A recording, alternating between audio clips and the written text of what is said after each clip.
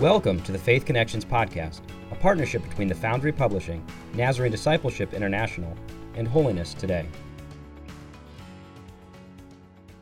Welcome to our study this week of Philemon, chapter 1, verses 1 through 21. My name is Scott Rainey. I serve with the Church of the Nazarene in the area of Nazarene Discipleship International, or NDI.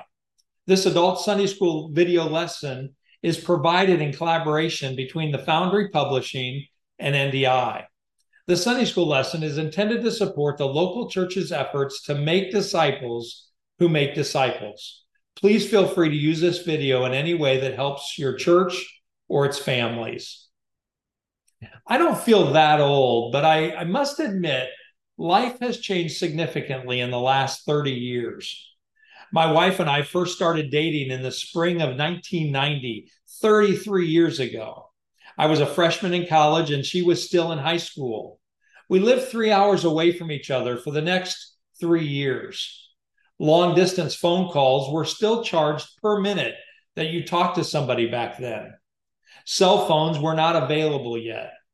I had at least heard of car phones at the time, but only the movers and the shakers had those. Almost all college students had a word processor. My college roommate was one of the first people I knew to have a personal computer. How strange that seemed to me, a personal computer. Email was starting to be used, but only in business situations. So while Jenny and I dated, we wrote letters the old-fashioned way.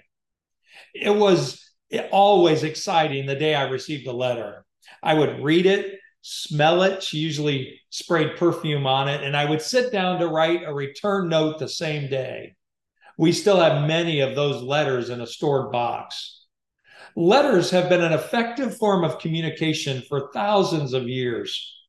Only recently, with the rise of social media and the ability to send emails and text messages, has letter writing become unfashionable or out of date. Letter writing is kind of a lost art today. There's still something special when you receive a personal, handwritten letter in the mailbox. Most of the books of the New Testament were written as letters, and most of those letters were written by Paul as letters to churches or groups of people. This week's lesson is reflecting on a very short letter written by Paul to one man named Philemon. It appears that Philemon was a wealthy member of the church in Colossus who offered his house for meetings of the fellowship of believers. Undoubtedly, Paul had written a lot of personal letters. What was special about this letter that the early church leaders considered it important enough to include it in the collection of books we now hold as the Holy Scriptures? Maybe we will find an answer to such a question as we read Philemon chapter 1, verses 1 through 21.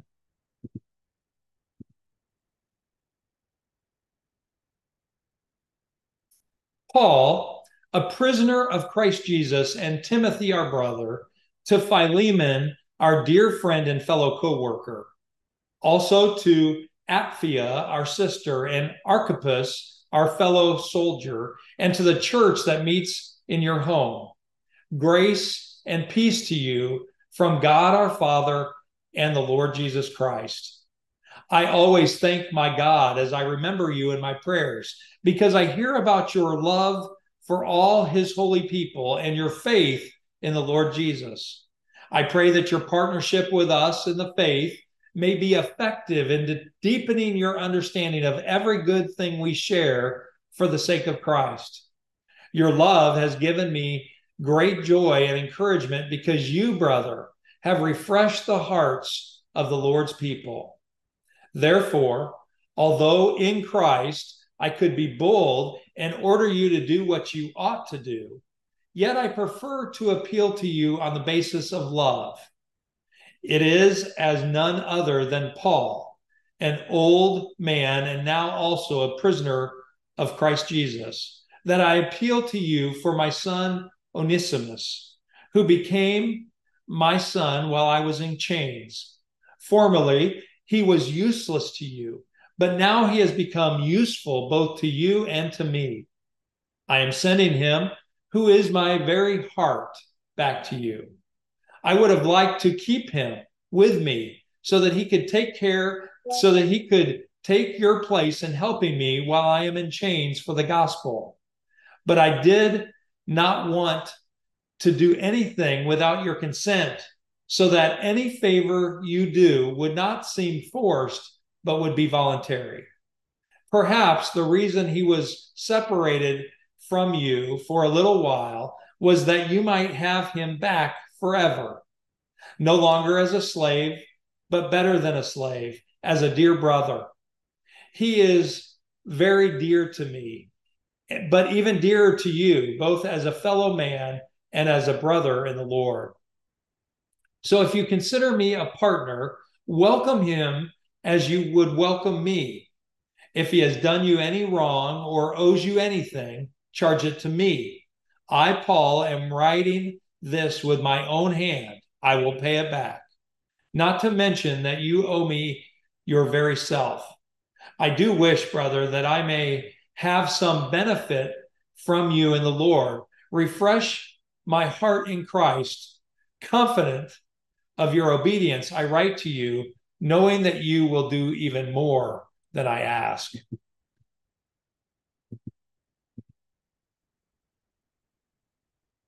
Paul wrote this letter to Philemon using the classic structure of first century Roman letters. He began with a salutation, which includes the stated author of the letter, its intended recipients, and a typical greeting of peace.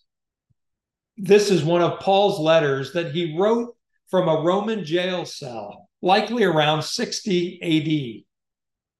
While Paul was a prisoner of the Roman Empire, he makes clear in verse 1 that he was truly a prisoner of Christ Jesus. He was bound by Rome, yet free through his faith in Jesus. Paul also mentioned Timothy as a co-author of this letter. Timothy was Paul's close ministry colleague and was also the co-author of several letters. We're not sure if Timothy was also in prison here, but he is at least Paul's support during this time of imprisonment. Paul's letter was written to Philemon, who Paul calls our dear friend and fellow co-worker in verse 1. Dear friend from the New International Version, the NIV, is literally translated beloved brother in the Greek, indicating Philemon was a believer. Not only was Philemon a brother in Christ, Paul referred to him as a fellow worker. In other words, Philemon served the Lord Jesus in ministry like Paul did. The salutation also mentions other recipients in verse 2, Apphia, Archippus, and the church that meets in Philemon's home. Apphia is called our sister. Archippus is referred to as our fellow soldier, and he's also mentioned in Colossians chapter 4, verse 17. Many scholars still today believe that Apphia was Philemon's wife and Archippus was his son. The final part of the salutation, verse 3, included a Christianized form of common Greek and Jewish greetings. Paul extends grace and peace to Philemon. Grace in common Greek meant, may it be well for you. Peace was a typical Jewish greeting, shalom in Hebrew. For Paul and us, God our Father and the Lord Jesus Christ are the only ones who provide lasting and eternal grace and peace. The second section of the classic letter was a Thanksgiving section. The letter to Philemon was the shortest thanksgiving given by Paul in any of his letters. Paul's heart swelled with gratefulness for what God was doing in Philemon's life. Prayer was a vital part of Paul's ministry, as we see in Philemon chapter 1, verse 4. Prayers is plural in verse 4, showing that it was a spiritual habit for Paul to pray for his brothers and sisters in Christ. Philemon's reputation preceded him. Paul had heard about Philemon's love for the community of believers, and he had heard about Philemon's great faith in a day when communication was slow and cumbersome. Think about how Paul would have heard such a news by foot, by word of mouth, over days and possibly weeks of travel between cities. For Paul to hear about Philemon, Philemon would have been a shining example of faith in Jesus in the city of Colossus. I remember being mentored in ministry by an older, wise pastor. He saw my willingness to deal with tough issues within the church for the sake of God's kingdom. He gave me this analogy. He said, you should think about bringing a tough question to someone by delivering it as a sandwich. A sandwich has bread, then meat, followed by bread again. When you come to someone for a difficult conversation, he said, begin with something good, then bring the hard topic and follow it with something good again. My mentor said, this will make the hard conversations easier to swallow. In a real sense, Paul is doing that here. In this Thanksgiving section of the letter, Paul was appealing to Philemon's love and faith with hopes to bring a more difficult request that is coming soon. Philemon 1:6 makes this even clearer. Paul hoped that Philemon's strong faith in Jesus would make him effective in deepening his understanding of every good thing. God was working in Philemon's heart for the sake of Christ, which would affect everything Philemon did, including his response to this letter. Paul concludes this Thanksgiving by declaring that Philemon had brought great joy and encouragement to him because Philemon had refreshed the hearts of the Lord's people. Verse 7. The Greek word translated refreshed in Philemon chapter 1, verse 7 is in the perfect passive tense. This indicates that what Philemon had done in the past was still encouraging and refreshing the saints who heard of his good work. In light of Philemon's reputation for love and faith, Paul begins his appeal in verse 8. His appeal begins with an interesting statement about authority. Paul acknowledges that he could be bold in this letter and command Philemon to do what is right. Paul's leadership and authority in the first century were well known among the early churches in Asia Minor, the area of southwest Turkey today. As we will soon see, it's possible that Paul had even led Philemon to faith in Jesus, thus giving him even more relational authority. Instead of using position or relational authority, Paul appeals to Philemon on the basis of love, according to verse 9. Paul wanted this letter to give Philemon an opportunity to grow in his love and faith even more. Just a side note to parents who are trying to disciple your children in Christ, there comes a point in the life of a Christian child, maybe between the years of 12 and 16 years old, where parents do better to allow their children space to make the right decisions on their own, coaching them, of course, not telling them what they should do, but pointing in the right direction and calling them to pray for God to lead them. In Philemon chapter 1, verse 9, Paul even uses his weak position, an old man, he says, and prisoner of Christ Jesus, to appeal not from a place of authority, but from a place of weakness. Paul waits to mention the subject of the letter until verse 10, a slave named Onesimus. It appears in this short letter from Paul that Onesimus was formerly a slave of Philemon in the city of Colossus. As we mentioned 2 weeks ago, slavery in the first century was very common. It's believed that nearly half the population of the ancient city of Rome were slaves. A prominent family would have had at least 10 slaves. Wealthy families would have had more than 200 slaves. In Rome, slaves were on the city labor force. They made clothing and furniture and were farmers and miners. In the home, they cooked, attended to guests, served food, and washed dishes. History tells that there were sometimes grades of authority and distinction even among slaves. Some slaves became teachers for the family, household managers, and merchants.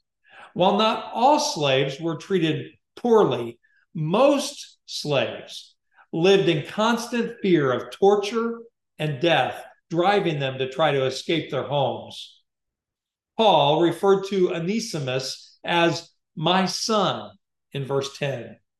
Then Paul says he became my son. Became is literally translated begotten or birthed in Greek. This implies that Paul likely led Onesimus to saving faith in Jesus. So remember what we know so far. Paul had led Philemon to the Lord. Philemon was a wealthy man with a good reputation for love and faith in the church in Colossus. Paul later led Onesimus, a former slave of Philemon, to Jesus. Now, Philemon and Onesimus are both believers. Their new relationship to Jesus changes their old relationship with each other. They went from being slave owner and slave to brothers in the Lord.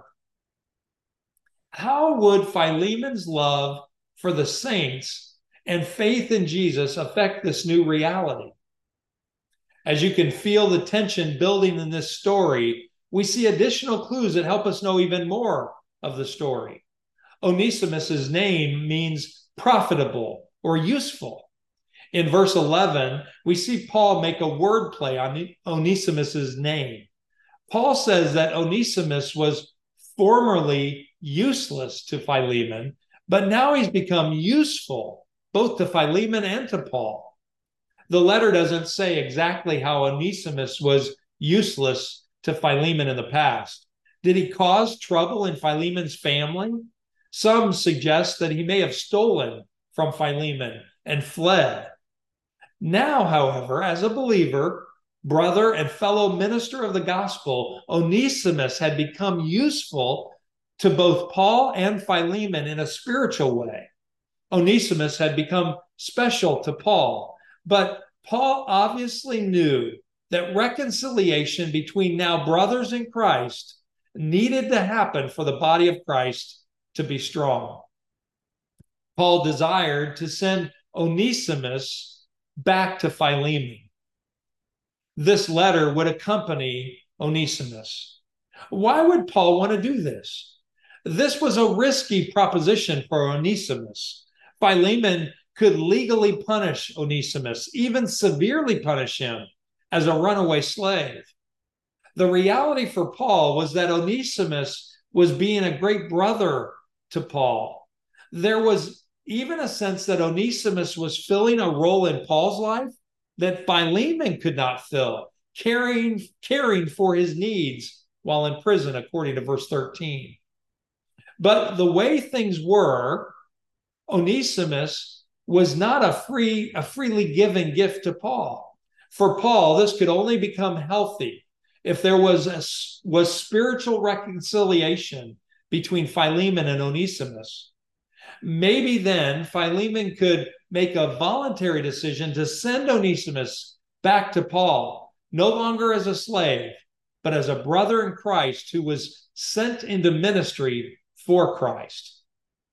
Paul shared one more bold possibility before he made his final plea to Philemon. In verse 15, Paul acknowledges what God may have been doing through all of this. It was possible, according to Paul, that the reason Onesimus and Philemon had been separated in the first place was for the good of both of them and for the sake of the kingdom of God.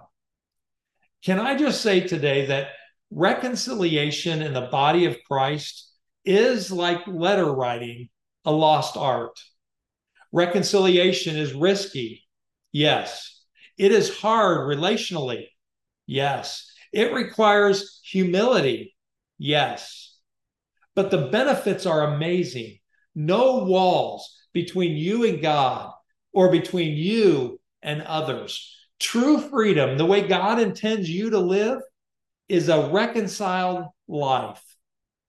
Who do you need to go to this week to make amends? Don't waste another minute of separation. Life is simply too short, and the gospel is too important. Paul's primary request to Philemon in this letter was to welcome Onesimus as Philemon would welcome Paul. Onesimus was Paul's representative to Philemon, as he was to receive the same type of honor and respect that Paul would have received. Paul even acknowledges in verse 18 that Onesimus may have owed a debt to Philemon. If he did, Paul, like the Good Samaritan, wanted to personally pay the bill. This is a tremendous reversal of how most slaves were treated. Paul was flipping slavery over and lifting Onesimus as a new believer in Christ. Paul wanted Philemon to extend his love and show his faith by welcoming Onesimus back as a brother in Christ and no longer a slave. It is by the power of the love of God, which has been poured out into the lives of Christians like Philemon, that good can be done in this world, where relationships can be transformed, churches strengthened, and even entire societies changed forever. Church tradition suggests that this indeed is what happened. The ancient church leader Ignatius wrote a letter to the Ephesians sometime around AD 110, mentioning the name Onesimus as the bishop of Ephesus. If this is the same Onesimus, not only did Philemon free him, but Onesimus went on to become one of the key leaders in the early church. Two transformed lives, changed by the power of the blood of Jesus, can have a profound impact on an entire society. Thank you for listening to the Faith Connections podcast. If you wish to order Faith Connection materials for your local church, please visit thefoundrypublishing.com. If you've enjoyed this production and wish to hear more, visit holinesstoday.org/podcast or find us on Spotify, Apple, and Google Podcast.